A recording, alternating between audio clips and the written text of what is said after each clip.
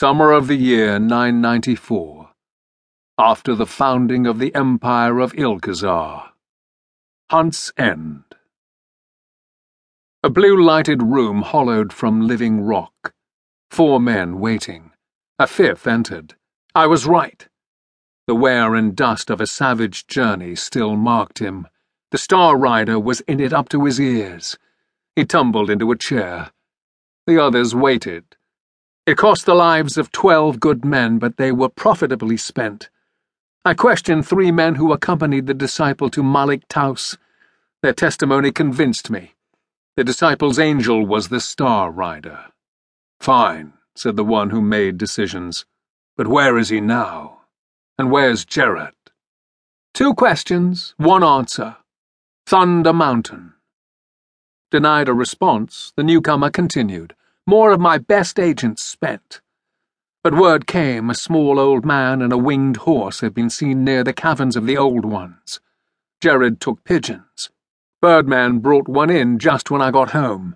Jared's found him, camped below the mountain. He's got the horn with him. His final remark was almost hysterically excited. "We'll leave in the morning.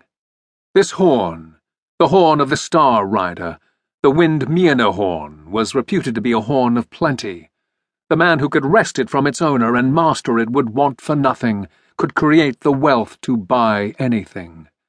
These 5 had fantasies of restoring an empire raped away from their ancestors. Time had passed that imperium by. There was no more niche it could fill. The fantasies were nothing more, and that most of these men realized. Yet they persisted, motivated by tradition, the challenge, and the fervor of the 2 doing the talking. "Down there," said Jared, pointing into a dusk-filled, deep, pine-greened canyon beside the waterfall. The others could barely discern the distance-diminished smoke of the campfire. "What's he up to?" Jared shrugged. "Just sitting there. All month. Except one night last week he flew the horse somewhere back east. He was back before dark next day." "You know the way down?" "I haven't been any closer.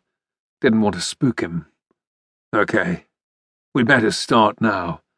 Make use of what light's left. Spread out and come at him from every direction. Jared, whatever you do, don't let him get to the horn. Kill him if you have to." It was past midnight when they attacked the old man, and could have been later still had there been no moon. The Star Rider wakened to a footfall, bolted toward the horn with stunning speed. Jared got there first, gutting knife in hand. The old man changed course in mid-stride, made an astounding leap onto the back of his winged horse. The beast climbed the sky with a sound like that of beating dragons' pinions. "Got away!" the leader cursed. "Damned, damned, damned!" "Light-footed old geezer," someone observed. And Jared, "What matter? We got what we came for." The leader raised the bulky horn. "Yes, we have it now. The keystone of the new empire, and the whirlwind will be the cornerstone." With varying enthusiasm, as their ancestors had, the others said, "Hail the Empire!" From high above, distance attenuated, came a sound that might have been laughter.